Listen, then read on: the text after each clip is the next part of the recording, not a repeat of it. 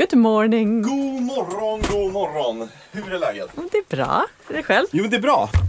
Du, Ja. ska vi dra igång direkt? Du bara satte dig rätt av och bara, nu kör vi. Ingen tid att förspilla.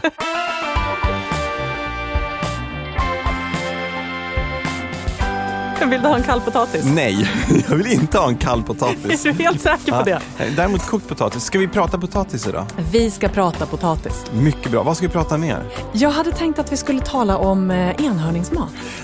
Det är spännande. Är det någon form av ny trend vid horisonten vi ser här? Det är en ny trend vid horisonten och horisonten är mångfärgad och skiftande. OMG. Jag ska prata om något mer, det svenska mörkret. Jag skulle vilja att vi pratar lite om så här, hösttröttheten som infinner sig. Och framförallt, vad gör vi åt den? Alltså, jag känner att jag är väldigt nöjd att jag vill prata om just enhörningsmat när du kommer med en blöt filt. Du ska få en unicorn frappuccino så att du muntrar upp dig. Nice. Matsamtalet med Sigrid Barany och Johan Hedberg i samarbete med Lantmännen. Du har alltså missat trenden med enhörningsmat, Johan. Genant nog så måste jag säga att jag har det. Berätta. Alltså, om du går in på Instagram och så söker du på hashtag unicornfood, då får du cirka 15 000 träffar. Ja, va? 15 000 Och det är träffar. inte 15 000 bilder på så här små skålar med pellets som någon har lagt ut till enhörningen, alla gröt till tomten. Utan det är extremt färgglada, regnbågsfärgade tårtor, kakor, drycker, godisar. Jag har en känsla att det är väldigt mycket sött för att det är lite svårt att färga en bœuf bourguignon regnbågsfärgad. Jag skulle gärna försöka, känner jag nu när jag säger det, bara för att lägga upp så här, de brunaste, mest grytstuvningsartade grejerna i enhörningsfärger. Ja. men det började faktiskt med någon matbloggerska någonstans i USA som la upp någonting extremt färgglatt hon hade gjort. Var på någon kommenterade så här: "Oh, it looks like a unicorn." Bingo. Och där föddes hashtaggen unicornfood. Och det är någonting med enhörningar som just nu så här sveper över världen. Folk färgar håret som regnbågsfärgade My Little Pony-enhörningar. Enhörningar som kräks regnbågar etc. Men är enhörningen regnbågig från början? Alltså mina enhörningar är ju inte det. Men den enhörningen är ju lite... Ja, internetenhörningen är regnbågsfärgad. Ja. Och till och med en stor kaffekedja nappade på det här och gav ut en unicorn frappuccino. Såklart, smart. Som var så här syrlig blå syrup och söt röd och någonting lila och så någonting orange och så vidare. Den var tydligen fruktig och lite uppfriskande. Jag vill gärna tvivla på detta. Ja, men för att grejen är att många gånger så vet jag amerikanska rainbow cakes när de har gjort så här tårtor, de amerikanska tjocka bottnarna med vedervärdig smörkräm emellan, men de får fram dem i mängder med olika färger. Och det är jättevackert. Det blir snyggt. Kanske inte alltid så smakligt, men snyggt. Instagramvänligt. Väldigt Instagramvänligt. Och sen om man då sätter till exempel en avbruten glasstrut på toppen så får man ju ett horn på enhörningen också. Man kan bergs hitta någon form av svans. Jag vet inte, man kanske kan regnbågsfärga lite nudlar och ha en svans på tårtan. Holy hell. Men du fattar, möjligheterna för knasiga Instagram-experiment är enorma. Och om man då också ska, kolla in mig här, när man kör med så här hälsotrend och så här antiinflammatorisk trend samtidigt som man gör unicorn-trenden. Då kan man ju färga grejer med så här, du vet, rödbetor, spirulina, jättemycket gurkmeja som är antiinflammatoriskt. Så kan man så här, jag tänker med dagens andra stora ämne här, det är ju potatis. Ja. Tänk om man skulle koka potatis så att man hade jättemånga grytor, så har man så här ljusblå spirulina-potatis och så har man rosa rödbetpotatis och så har man blå blåbärspotatis. Blå Kongo. Ja, precis. Potatisen deltar i unicorn-trenden. Finns det inte någon rosa potatis? Jag ser inte någon jag kommer på spontant, men blå Kongo är den blåa liksom. Det finns ju rödskalig potatis, den kan bli lite rosa när man kokar den. Vi är det är intressant. Ja. Men alltså, du minns ju Kalle Bengtsson för förra veckan. Ja, visst, årets konditor. Exakt. Han var ju inne på att färga mat på olika, naturliga sätt då, va? Ja, men visst. Och just det här att det finns så otroligt mycket mer färger idag som underlättar unicorn food-trenden. Alltså det här är roligt. Tror du att unicorn food-trenden är här för att stanna? Jag hoppas att den är det för en liten stund till, för jag tycker den är festlig.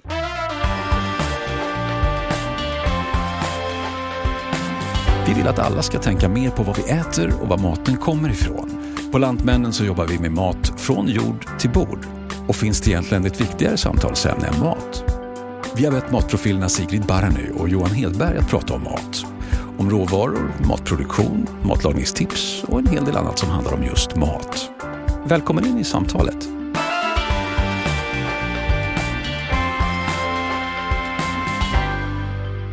Sigrid, Ja? hur mår du? Jag mår bra, jag känner mig lite seg. Man känner sig lite hängig. Ja, lite hängig. Det här är vad klickmedia skulle kalla för säsongsbetonad trötthet. Den nya folksjukdomen. Är det en ny folksjukdom? Nej. Ursäkta? Har inte Sverige legat här uppe i mörkret i alla år? Man kan ju alltid kalla det för det. Men vi kommer ju in i den perioden nu när det blir mörkare. Jag kan verkligen känna hur jag påverkas på kvällarna av att kanske annars vara uppe och studsa 9:00 på kvällen och tänka, gud, dagen har ju bara börjat. Till att nu känna mig riktigt, riktigt seg redan vid 7 när det mörknar. Jag är inte så. Jag är däremot på morgnarna. Jag vaknar i mörkret och bara, det är ju fortfarande natt. Ja. Det är lite det här, det är lite som det bizarra på våren när fåglarna börjar sjunga 2:00 på natten. Ja. Och man bara, oj, det är visst dags att vakna. Nej, det är natt. Nu är det tvärtom. Det är så här, jaha, klockan är tydligen 7:30. Nej, men det är ju mitt i natten för det går mörkt. Jag vill fortsätta sova 4 timmar, tack. Men om vi kallar det här lite för säsongsbetonad trötthet, är det någonting det här är någonting som varenda människa känner igen sig i. Vi går ju in i en fas när vi på ett eller annat sätt påverkas av de kortare dagarna. Visst, och avsaknaden av nattfåglar. Hela det svenska kynnet och svenska poesin lär väl vara påverkad av säsongsbetonad trötthet. Tror inte. Förmodligen, jag skulle tro det. Nedstämdhet. Men det här är någonting som jag tycker det här är ganska spännande, för det här är någonting som kommer upp och bubblar lite varje år. Och det värsta är att många väljer att istället se det till att det kan ha, du vet att du måste ta en massa extra grejer till för att kompensera för de mörkare dagarna. Choklad? Ja, nu är ju inte choklad räknat som alternativmedicin, men fair enough. Men choklad är ju väldigt bra. Choklad är ju bra i alla former, i alla sammanhang. Om man inte lider av säsongsbetonad trötthet men önskar att man gjorde det, då funkar säkert choklad också. Just det, jag tänker så här att om jag hänger en bit choklad på dörrhandtaget, så att när jag vaknar där på morgonen och känner mig jätteseg, då måste jag i alla fall kravla mig dit för att få chokladbiten. Då är jag uppe ur sängen, då kan jag lika gärna fortsätta ut i köket. Om vi bara åt lite bättre nu, för jag tror att vi glider fortfarande runt i någon form av så här efter semester-mode. Och vi smågrillar lite. Vi har kanske inte riktigt accepterat att vi behöver ett mellanmål på förmiddagen, vi behöver ett mellanmål på eftermiddagen. Och att det börjar bli dags för höstgrytorna. Det här som fyller oss med värme.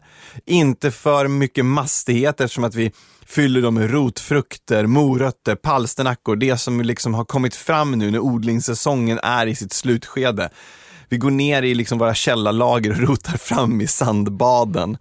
Okej, så det här är lite höstgarderoben fast skafferiet. Exakt, okay. Ja. Det är lusekoftan för magen. Lusekoftan för magen, perfekt. Då ska vi säga, då har du sagt varma, mustiga, härliga grytor. Ja. Vad mer ska vi äta för att spotta upp oss och bli glada igen från vår säsongsbetonade depression? Vi ska inte bara äta, vi ska också dricka.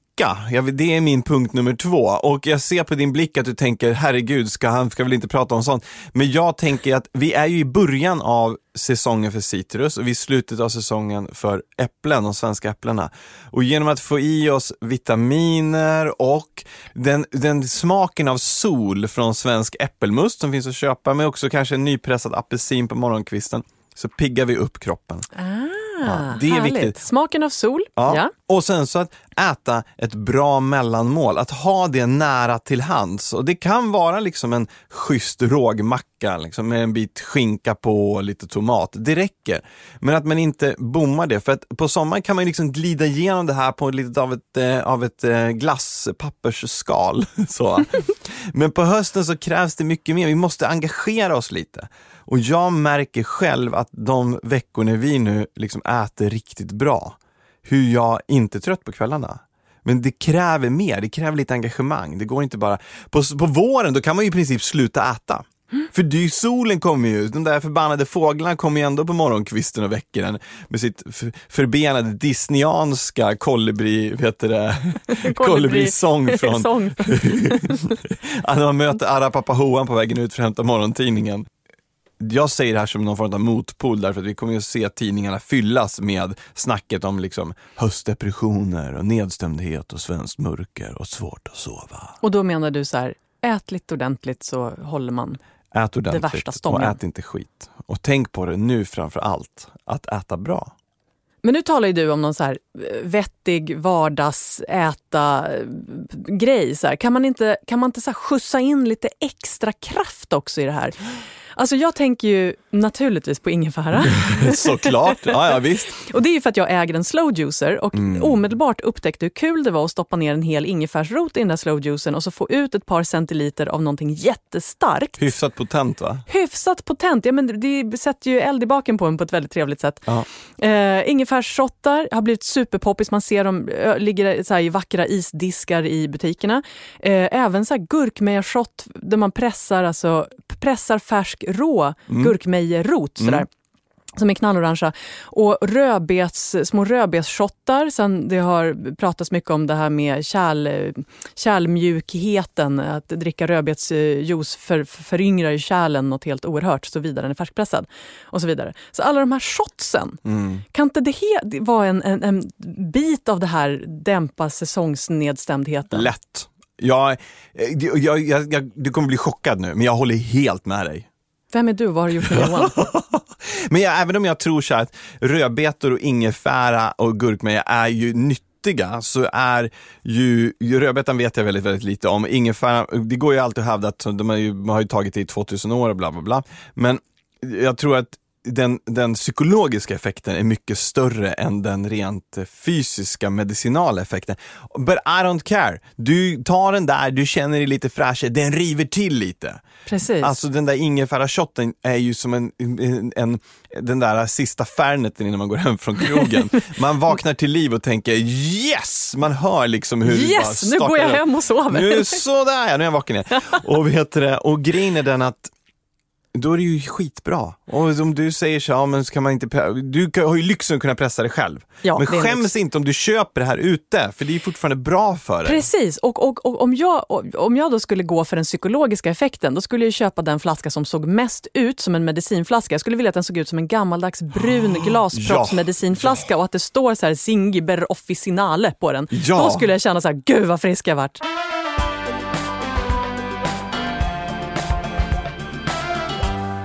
Johan, din knöl. Du förstår att det är ett ömt ord idag, va? Absolut, självklart. Eftersom vi ska prata om älskade knölen potatis. Älskar potatis. Ja. Jag tänkte så här, vi börjar från början. Potatisen kom ju till Sverige på 1720-talet med Jonas Alströmer. Ja. Egentligen så kom den faktiskt lite tidigare, för Olof Rudbeck, han hade faktiskt potatis i sin botaniska trädgård i Uppsala redan 1655. Ja, men det här berättar man inte för folk från Alingsås. Självklart inte, för då får man stryk. Ja. De kastar potatis på en. Ja. Vilket i många kulturer naturligtvis är en kärlekshandling. Men just när man har sagt sådär, då kanske man ska springa. Jag måste förtydliga, för Alströmer kom från Alingsås, visst var det så? Ja. Och det odlas ju fortfarande en massa potatis precis i de trakterna. Så att tydligen så var det ju helt rätt att den kom dit. Men det intressanta var att den blev inte så himla poppis först. It didn't catch on. Jag har hört såna här rövarhistorier som att folk trodde att man skulle äta själva plantorna. Fy fan. Och dog. Ja. De är ju giftiga. Vilket vi ska tala om lite senare. Men det som fick potatisen riktigt poppis, det var en kvinnas list. Det var nämligen Eva Ekeblad, född De la Gardie. Okay. Som var oerhört driftig och kom på att det här skulle man kunna destillera brännvin på. Ja. Istället för att använda det fina spannmålet som vi vill ha till bröd. Så hon experimenterade jättemycket med den här nya potatisgrödan. Hittade ett sätt att destillera brännvin.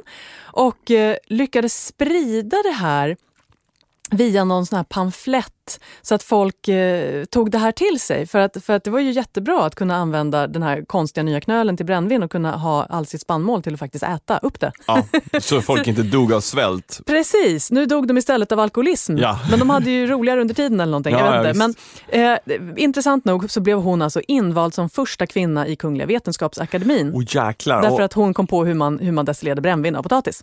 Det måste ha varit hur stort som helst på den tiden. Sannoliken. Jag tycker det är roligt att hon heter Eva.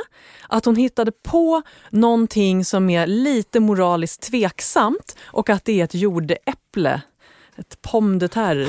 Som hon, i min sinnebild så står hon och håller det i handen. Så här, och lockar in mannen med spritdoften.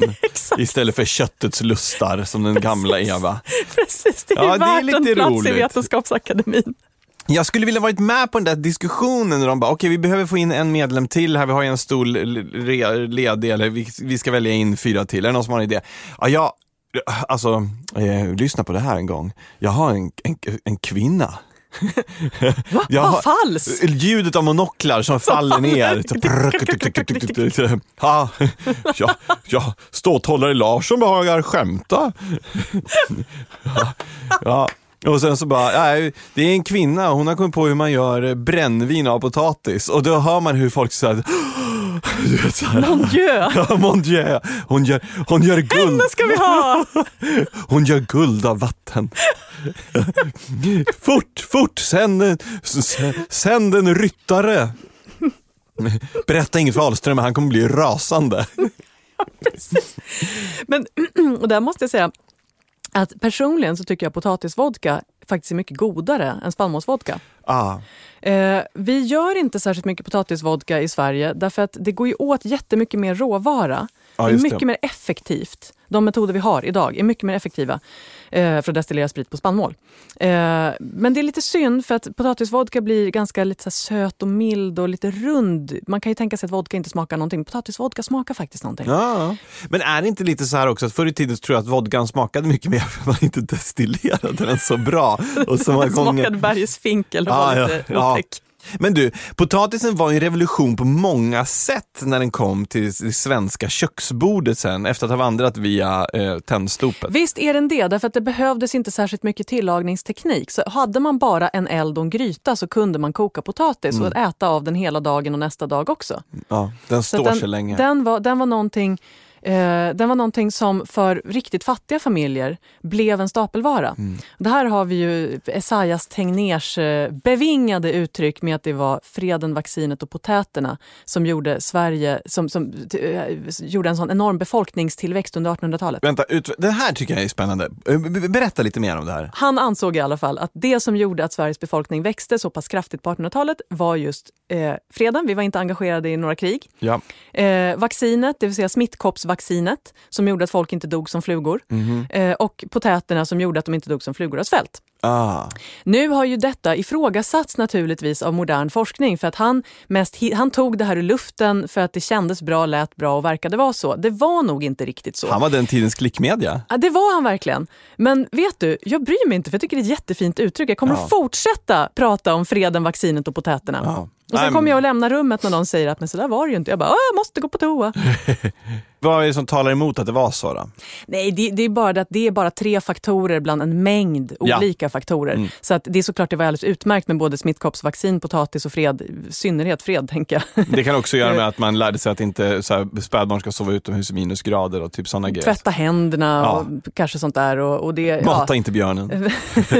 och säkert nya tekniker inom jordbruket och så här. Så att du kan säkert rada upp 25 olika faktorer till befolkningstillväxten. Men vi har alltid förenklat och om det där var 3 utav 25 olika så är det fortfarande 3 fantastiska skäl. I synnerhet potäterna. Idag har vi ju inte riktigt samma kärleksfulla, varma inställning till potatis som man hade förr i tiden. Vad tror du det beror på? Nej men det har uppstått någon liten skism i vårt kärleksförhållande med potatisen. Ja men det är ju det här med kolhydraterna. Det här har vi varit inne på förr. Att det finns en skepsis, det finns en känsla av att vi ska vara försiktiga med kolhydrater och att potatis är en bov, är en fettmande knöl som vi gör bäst i att akta oss för. Beror det på att vi konsumenter har blivit lite bortskämda med att vi har ett sånt otroligt skafferi att välja ibland? Ja, och sen tror jag att det går ju alltid trender i de här grejerna. Vad är det man ska äta? Är det kolhydrater? Är det fett? Är det proteiner? Är det någonting alls? Fallen frukt? Vad händer med den bara lagom balanserade tallriken? Ja, men det är tråkigt. Ja, det är mycket roligare med extrema dieter. Det är ingen snabb effekt.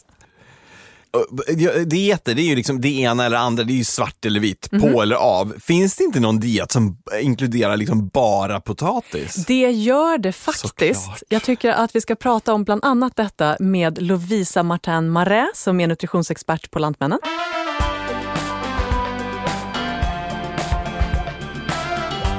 Hej Lovisa! Hej! Sigrid och Johan. Kul att ha dig med. Vi ringer ju dig när vi behöver få lite facit, få lite vetenskaplighet i den här diskussionen. Ja, men då ska jag försöka göra mitt bästa. Strålande. Vi talar ju om potatis idag. Finns det några hälsofördelar med potatisätande? Alltså det finns ju hälsofördelar med det mesta och trots att potatis innehåller väldigt mycket kolhydrater, så är det en relativt bra fördelning på både aminosyror, väldigt lite fett, men det är ändå en del fettsyror som vi behöver, och rätt rik på både vitaminer och mineraler.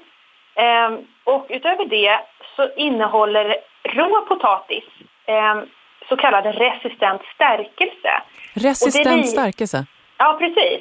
Och det liknar, man kan nästan säga att det är som en typ av kostfiber, för vi tar inte upp det som näring. Alltså stärkelse är ju då kolhydrater, kan man ju säga, som vi gör om till sockermolekyler när vi äter.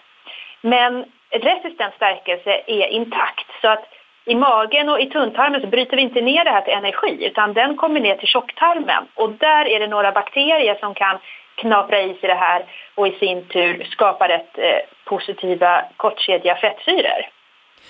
Hur mycket rå potatis skulle man behöva äta om dagen för att få lite effekt av det här? Behöver man äta liksom 500 gram eller räcker med en potät?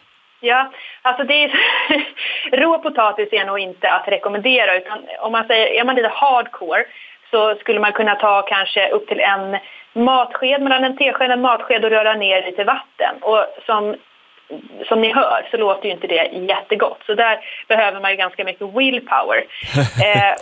Men där då, alltså det hjälper ju till i och med att man får ju då i sig, om man säger, en del fibrer, vilket är positivt, och sen att det inte ökar blodsockerstegringen då. Men man kan också koka potatis, låta den kallna, och det är ju rätt smidigt om man kokar potatis kvällen innan och så dagen efter så kan man äta potatis. Och då är det som att det går igenom en cykel. Från rå potatis, då är det alltså resistent stärkelse. Sen när man kokar potatisen så blir den ju då tillgänglig stärkelse. Men sen när man kyler den igen, då händer det grejer med molekylerna igen. Så att den liksom reverserar det här. Och då kommer den här resistenta stärkelsen tillbaka delvis. Så du menar kallkokt potatis? Precis. Den där goda dagen efter potatisen? Ja, man kan göra väldigt goda sallader med och så. Och den är ju bra mycket enklare att få i sig. Ja, en rå potatis. Ja, eller ein bisschen, ja. Och lika nyttig. Det är ju såklart lite mindre resistent stärkelse i den, men den är ju godare och enklare att hantera än potatismjöl. Det här är på riktigt helt ny information för mig. Jag hade ingen aning om det här innan. Det låter helt fantastiskt. Man kan googla, och det är absolut inom vissa communities som det här är mer intressant då. Om man till exempel, Men om man tänker sig att man till exempel som man gör som i viss kinesisk mat, att man strimlar potatis fint och wokar den jättesnabbt så att den fortfarande är krispig som en grönsak och inte har blivit mjuk. Hur pass mycket är det kvar av den här resistenta stärkelsen då? Ja, bra fråga.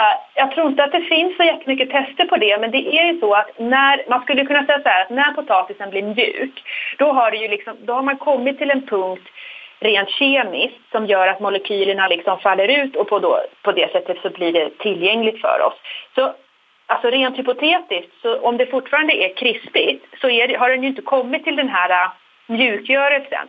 Man kan jämföra som när man gör en bechamelsås, för man pratar nämligen om gelatiniseringstemperatur, så det låter lite skumt. Men om man bara vill visualisera det så kan man tänka sig att man häller lite mjöl och lite mjölk, och så tar det en liten stund innan den blir som en gel, eller hur? Eller den förtjocknas liksom.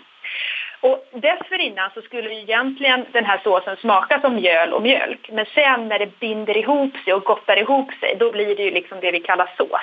Just det. Och det är lite så med potatis när man kokar den. Okay. Om ni är med. Precis, absolut. Jag förstår precis vad du menar.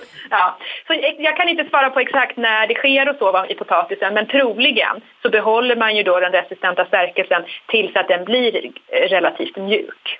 Men du, chips då? Alltså förlåt, jag är liksom svär i kyrkan, va? Men de är ju krispiga. De är kalla och krispiga. Ja, jag vet faktiskt inte. Jag vet faktiskt inte hur det ser ut med den resistenta stärkelsen i chips. Det här måste vi ta reda på. Därför ska du äta chips. Här är 5 fakta du inte visste om potatisen. Där har vi det. Men jag tänker så här, det är ju ganska vanligt att man väljer bort potatis för att man är rädd för kolhydraterna, eller att man tycker att det finns någon hälsopoäng i det. Skulle du rekommendera att göra det? Alltså man kan säga så här, det är ju frågan då på tillgänglighet på stärkelsen och hur mycket man äter. Det är klart att om man äter väldigt mycket potatismos till exempel, då är den lätt tillgänglig, pratar man om. De som försöker minska på intaget kolhydrater kör gärna en variant av att man stompar potatis så att det blir liksom lite större bitar. Alltså det handlar mycket om att försöka hålla det lite intaktare liksom på olika sätt. Men ett annat ganska roligt exempel, det är ju en kille som heter Andrew Taylor från Australien som gick in all in 2016 och bestämde sig för att bara äta potatis under ett helt år. Ett år? Under ett helt år åt han variation på mos, kokt potatis och bakad potatis i stort sett. Och med ingenting till? Alltså jag tror att han möjligtvis hade lite krydda eller liksom någon kanske liten ketchup-variant. Men det framgår inte helt tydligt hur mycket extra han hade till. Men det var liksom potatis som han grundade hela sitt intag. Och det var ju självklart en dietform för honom. För han började på över 150 kilo och mådde ju inte bra. Så att det handlar inte bara om potatis såklart. Men han hade verkligen gjort en research innan. Och han utgick ifrån att om man ska sluta med alkohol eller tobak, då ska man ju vara ifrån det helt och hållet. Så hans tanke var, hur kan jag hålla mig undan mat så gott som möjligt? Man måste ju äta någonting. Ja. Och då gjorde han research innan och tänkte, vilken maträtt ska han välja?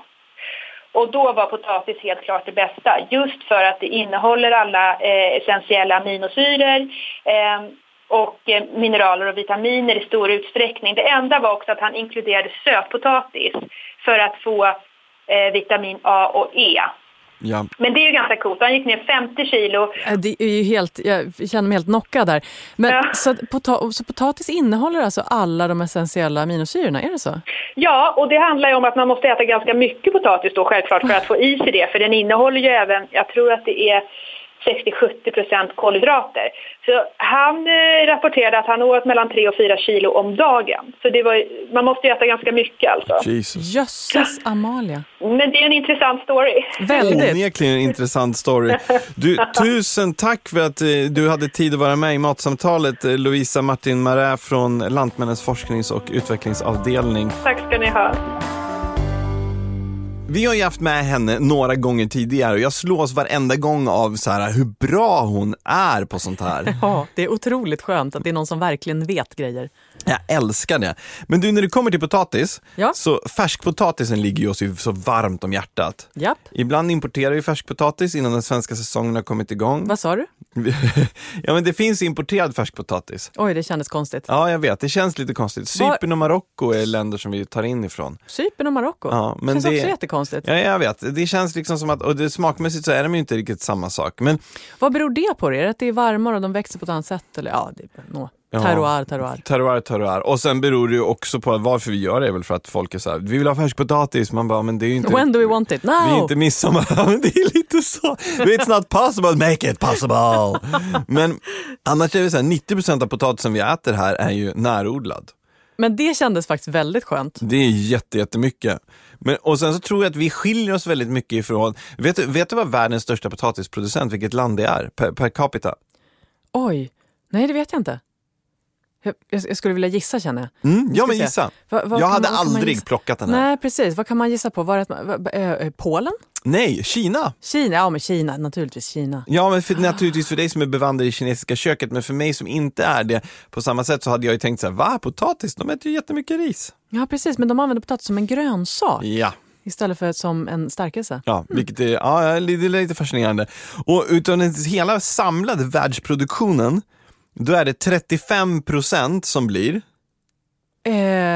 chips, pommes frites friteras, som på något sätt friteras. Nej, som blir pommes frites. Som blir pommes frites? Ja, 13% av hela världens produktion blir chips och ungefär 26% blir matpotatis. Åh, kära någon. Ja, jag vet. Man bara 35% pommes frites, 26% matpotatis. Ja.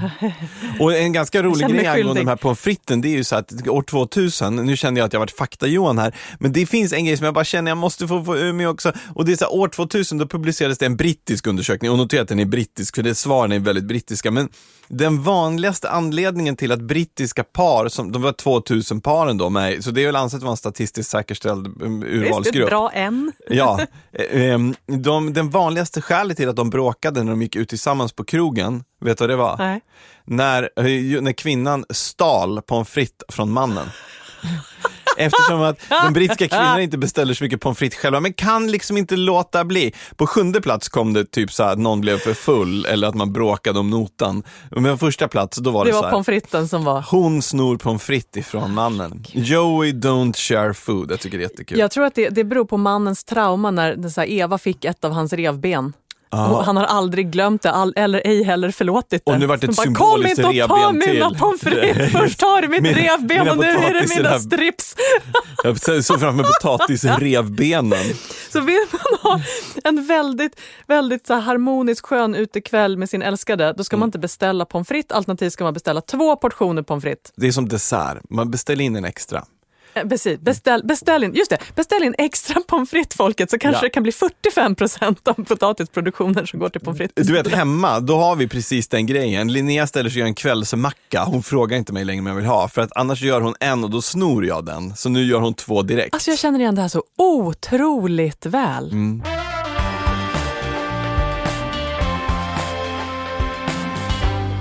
Men du, jag älskar potatis. Jag älskar potatis på så många olika sätt. Men när man pratar om potatis, då kommer man ju osökt in på att det här är också en av de mest besprutade grödorna vi har i Sverige. Aj, ouch. Det kändes inte bra. Det där med närodlad kändes bra, men besprutad kändes mindre bra. Det känns ju inte så bra. Sen kan man ju fråga sig varför det inte gör det. Det är ju inte själva potatisen som besprutas, det är ju blasten. Det är blasten, det är där problemet sitter, va? De får en bladmögel eller någonting. Ja, och de får det är rent ut sagt jävligt svårt att undvika att de får det om man inte besprutar. Och idag så är ungefär bara 3% av det som odlas i Sverige ekologiskt. Så det här det är lätt att säga så man ska inte bespruta, det är illa. Ja, men det är ju ingen som gör det för att det är roligt. De gör det för att precis, få fram en och det är väl så att den ekologiska potatisen det är mycket svårare att få fram effektiva skördar. Ja. Och det är därför inte alla gör det. Nej, precis. Så att vi efterlyser helt enkelt att någon hittar på ett effektivt och giftfritt sätt att undvika bladmögel på potatis. Ja, för jag menar, tittar du på andra växtligheter som du odlar, då finns det ju andra sätt att undvika att du drabbas av skadeinsekter eller liknande, genom att du till exempel du täcker åkrar, alltså inte åkrar men odlingar och liknande sådana grejer. Va? Men det är svårt med potatisåker som är enorm. Vi konsumerar ju så mycket potatis, det är bra mat liksom. Så det är så här, det är lätt att säga. Men sen har vi ju kravodlad potatis också. Då är det som eko, fast man har tagit bort en del grejer som man tillåter i eko inom EU, för det är som ännu hårdare krav. Är det här bara av godo? Det går att diskutera liksom. Det är väldigt lätt att säga att all potatis måste vara kravodlad eller ekoodlad och vi ska inte ha någon besprutning överhuvudtaget. Ja, men jag vet inte om vi är beredda att betala det priset än. Liksom. Ja, det är väl intressant att sikta mot det och se vad man kan få fram för andra uppfinningar. Ja, det är inte svart eller vitt och det är helt rätt, visst är det så. Men är det så att man är bekymrad över besprutning, då finns det ju riktlinjer för vilka grödor man först ska byta ut i sin kost. Till exempel Naturskyddsföreningen säger de här sakerna, att de 5 värsta, det är ju potatis, det är bananer, kaffe, druvor och russin. All right. Så att där kan man ju börja då, och så kan man trycka på sin ICA-handlare om att det ska finnas mer ekologisk potatis i butiken.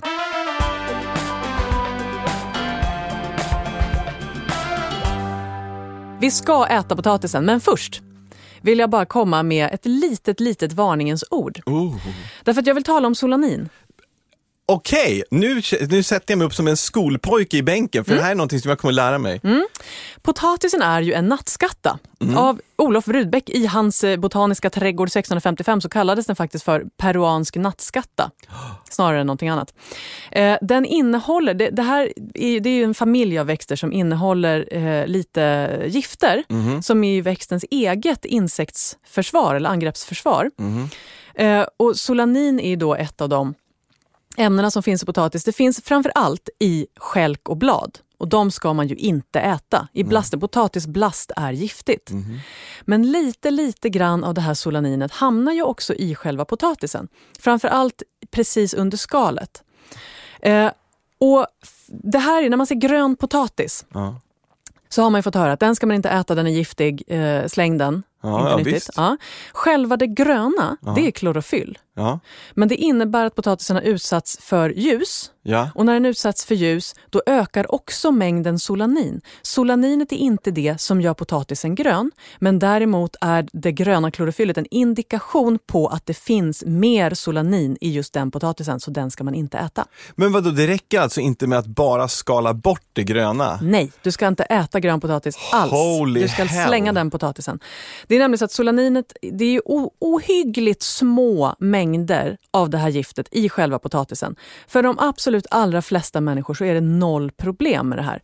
Men om man äter en stor mängd potatis och man i synnerhet just äter grön potatis, och om man har väldigt känsliga tarmar, känsligt system, är man känslig för omvärldspåverkan, då ska man vara lite försiktig, och i synnerhet försiktig med grön potatis.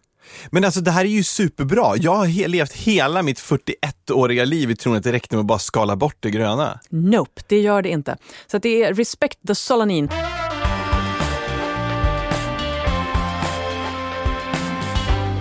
Johan, när du går för att handla potatis, hur ser det ut då i snabbköpet? För jävligt.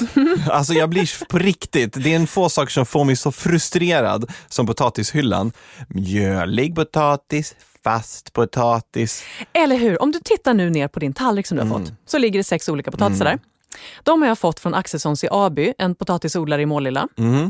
Det här är 6 potatisar med otroligt speciella egna karaktärer. De smakar inte som varandra. Nej. Och det är inte fast och mjölig, utan det är verkligen 6 helt olika sorter. Och är det inte med såna här, på samma sätt som med typ vin, men drömmen är ju att man liksom kan kombinera varje sort med rätt tillbehör. Exakt, och jag har ägnat mig en hel del åt det med just de här potatisarna faktiskt, för att jag har varit nere hos Axelssons och gjort grejer. Så jag har gjort recept till just de här specifika potatisarna för att ta fram just den här egna karaktären som är så väldigt speciell. Och jag tänkte att du och jag ska göra en liten sensorisk testning här av potatisarna. Och då vill jag ge också ett litet tips för den som tycker sånt här är roligt. Om man går in på svenskpotatis.se så finns det där en smakordlista. Det finns ett vykort som man kan ladda ner med en smakordlista på olika potatisar. Några av de här potatisarna är faktiskt med på den listan. Och jag såg när jag tittade på den att jag har satt lite andra ord faktiskt. Men sånt är bara roligt. Ja, visst. Ja. Det finns ju inget rätt och fel i en sensorisk testning. Det är bara att man upptäcker en massa roliga grejer. Och det handlar väl om att man berättar, alltså de smaker man själv känner är ofta sånt som är kopplade till minnen och liknande, vilket innebär att om jag tycker den smakar gräsmatta så är det för att den har en ton som jag på något vis kopplar till gräsmatta. Precis, och jag kanske tycker då att den smakar olivolja. Ja, exakt. För att olivolja kan typ smaka gräsmatta. Ja, men du fattar. Exakt så, precis. Så här är ju då kokt potatis som dessutom har fått svalna, så den är full av härlig resistent stärkelse. Vi kommer att bli pigga och friska. Och det är lite salt och lite smör bara för att få ytterligare lite tjo i smaken helt enkelt. Så jag sitter här helt spänd. Jag kan säga något om potatissorterna som ligger här medan du börjar äta helt enkelt. Det är en som heter Sava. Är den jag ska börja med? Det kan man göra nu. Jag har inte lagt dem faktiskt i någon speciell ordning, för det är ingen som är så våldsamt stark att den kommer att ta över. Nej. Utan de är alla rätt så snälla. Jag börjar med den. Ta en lite smör på den bara för att få fram smakerna. Det är ett väldigt kul sätt att äta potatis så här, när man äter den helt för sig själv och verkligen lyssnar på vad det är som händer i smaksinnet. Men alltså det här är inte en av de grejer som jag tror många kommer säga så här, men ni är ju knäppa som tycker att de smakar så väldigt olika. Men just när man provar dem bredvid varandra så här, och du har kokat dem med sån precision, de är så fasta och fina, de har ju skalet kvar på, de har inte liksom gått sönder någonting, de är riktigt så här saftiga inuti. Om jag säger nykokt majskolv. Ja, jäklar. Fattar du vad jag menar? Men alltså herregud, du har ju rätt. Jag tänker också på lite sparristoner. Sparris. Men nykokt majskolv, jag skulle ha sagt sparris, men nykokt majskolv är mycket mer rätt på. Det är precis, on. den smakar som primör och den har en majston. Jag går på nästa, den heter Monte Carlo. Den är en rödskalig potatis. Snygg. Väldigt vitt kött. Ja, det slog mig faktiskt. Den är betydligt mycket... den ser nästan lite så här lyché-fruktaktig i köttfärgen. Precis. Och den här är så rolig. I min mun så smakar ju den här potatisen mjölkchoklad. Jag håller inte med om mjölkchokladen riktigt, men vaniljen finns ju där. Nu tog jag en bit Monte Carlo till för att vara så upphetsad. Jag är på Annabelle. En potatis som man brukar kunna hitta i affärerna, den heter ju amandin. Och det är en riktig favorit till mig. Den här är ju lite, om jag får generalisera lite, så är den lite prinskorvformad. Som en grövre prinskorv ungefär. Påminner lite om sparrispotatis. Precis. Och amandinen är jättegod. Man kokar den försiktigt.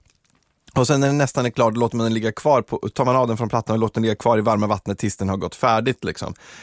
Och det är våran faktiskt favoritpotatis. Man brukar kunna hitta påsar just med amandin i butikerna. Precis, och annabellen är väldigt nära amandinen. De påminner mycket om varandra, de är som syskon. Just den här krämigheten, den är fast och den håller sin fasta krämighet. Den blir inte blöt, den blir inte torr. Den är fantastisk att göra halvor i ugnen av. Och lite så här nötig i smaken. Mandelartad. Väldigt rund och fin. Jättegod. Väldigt god till fisk. Och nästa är Rudolf. Det är också en sån där rödskalig potatis. Jag älskar att den heter Rudolf. Det är liksom hans röda mule här. Japp, det är hans röda mule. Och köttet i den är lite gulare. Inte lite alldeles mjukare. knallvitt. Men lite krämigare. Gräddigt nästan.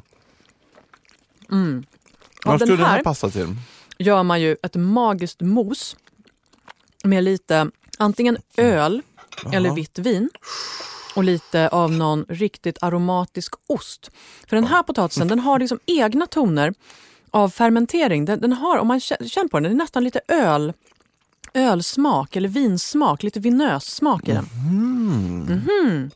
Så du kokar ner lite vitt vin eller lite öl och kanske lite kryddor, lite muskot och sånt där i en gryta på spisen medan du kokar potatisen. Och sen när du gör moset så häller du i då den här nerkokta ölen eller vinet. Ja, visst. Och sen rör du ner lite riven ost och kanske lite grädde eller någonting. Det är ett riktigt superlyxmos. Ja. Och svamp går jättebra till det här. Du kan ha svamp någonstans på tallriken till moset eller så kan du smula ner torkad svamp i moset. Så att du kryddar upp moset med svamp. Tack för den. Jag är helt upphetsad här. Om vi går vidare till nästa då. Det är en klassisk mandelpotatis. Ja. Och observera att den inte har kokat sönder. Nej, hur har du lyckats med det då? Jag gjorde väldigt mycket som du sa där. Att jag kokar den så att den fortfarande är fast och sen får den ligga i vattnet en stund till. Det är smidigt och blir inte... skitbra.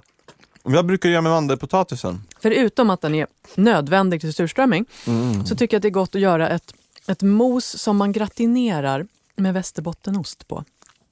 Ja visst. Den här jag tycker det smakar mycket kastanj. En kraftig smak. Mycket, kastanj, det är lite beska. Det är väldigt mycket som händer i den här. Den är inte så där söt. Nej. Utan den är mer besk, syrlig och mycket fyllighet. För mig är det här väldigt mycket så här svensk husmanskostpotatis. Typ så här fläsklägg. Om man inte gör det rotmos så kan man göra... Till fläsk, jättebra till fläsk. För att den har lite sån här kolbeska i sig. Tänk dig att du äter färsk grönkål eller svartkål. Ja, visst. Lite sånt har den. Så mandelpotatis till fläsk är fantastiskt bra. Men nu är det bara fontanen kvar, va? Ja. Ja, just det. Den här är ju intressant. Den är ju ganska stor. Och den är väldigt mjölig. Det här är ju mer, för mig är det här så en klassisk svensk matpotatis. I början, man tänker så här, lite mjölig, rasar sönder lite. Men sen kommer smaken. Jag känner kronärtskocka. Kronärtskocka och nästan lite så här syra, lite som när man äter kronärtskocka med citronsmör. Så finns det en syra i det här, det är en väldigt grön känsla, lite ärta, lite kronärtskocka. Du är så duktig på att identifiera såna här grejer också. Det tycker jag är jättehäftigt. För jag hade nog inte tänkt kronärtskocka. Jag skulle mer så tänkt att jag kunde inte riktigt identifiera vad det finns för svaga nyanser. Och sen är det klart att de blir ju förstärkta när du säger det. Men visst är det så. Så är det ju alltid med de här, när man gör såna här smaktester. När den ena säger någonting. Om du skulle säga så här, den här smakar ju som sidorna i en bibel från 1753. Då skulle jag ju köpa det. Ja, visst. Och framförallt man är inte så dum som man säger emot. Men just den här fontanen då, jag skulle göra kanske någon potatiskaka. Att jag, kokar, stompar den lite lätt, bara mosar den och har i kanske med lite grädde eller crème fraîche. Förstärker den här syran lite. Och så kanske har någonting lite grönt, salladslök eller har ärtor någonstans eller har, få i någonting sånt. Purjolök. Och så göra små potatisbakelser, små puffar som man puffar upp i ugnen. Ja. Så här härligt kan det alltså vara att äta bara helt vanlig potatis. Och Vi äter ju i Sverige mest potatis av alla de nordiska länderna och ändå så är det fast och mjölig i butiken. Det börjar komma lite mer, det finns påsar med namngivna potatisar. Men går du in i en välsorterad butik i Frankrike, då kan du ju ha 12 sorters namngivna potatisar i lösplock. Där det är så här tydligt att det här är den du använder när du ska göra just den här gratängen och absolut inte den här andra. Så att differentiera mer mellan våra potatissorter, att ge konsumenten möjlighet att välja skarpare och få så här smaker i potatisen som verkligen funkar till just den mat man ska göra, det önskar jag mig mer av. Men sen handlar ju inte det här om att krångla till det och göra det så jäkla så analt och du vet, det ska vara, nu måste det vara den här jättesvåra potatisen, likt man gör med vin och sådana saker, va? Där vi tycker att det känns helt naturligt. Du hade en jättebra parallell förut till äpplen. Tänk om det skulle vara så här, äpplen, bara små äpplen, stora äpplen, röda äpplen. Nej, där får vi i alla fall reda på vad de heter så att man kan lära sig vilken som är ens favoritsort. För att man behöver ju inte vara så himla som du säger, pretentiös att man bara, men nu ska jag använda Monte Carlo som är fantastiskt till just en potatiskaka med lite grön chili och kanske lite kakao. Exakt. Utan så här, jag gillar Monte Carlo. Jag vill veta var den finns, jag vill kunna köpa den och säga att det är den jag köper. Ja. Och så kokar jag den som vilken potatis som helst och äter den, men jag blir glad för den är god. Ja.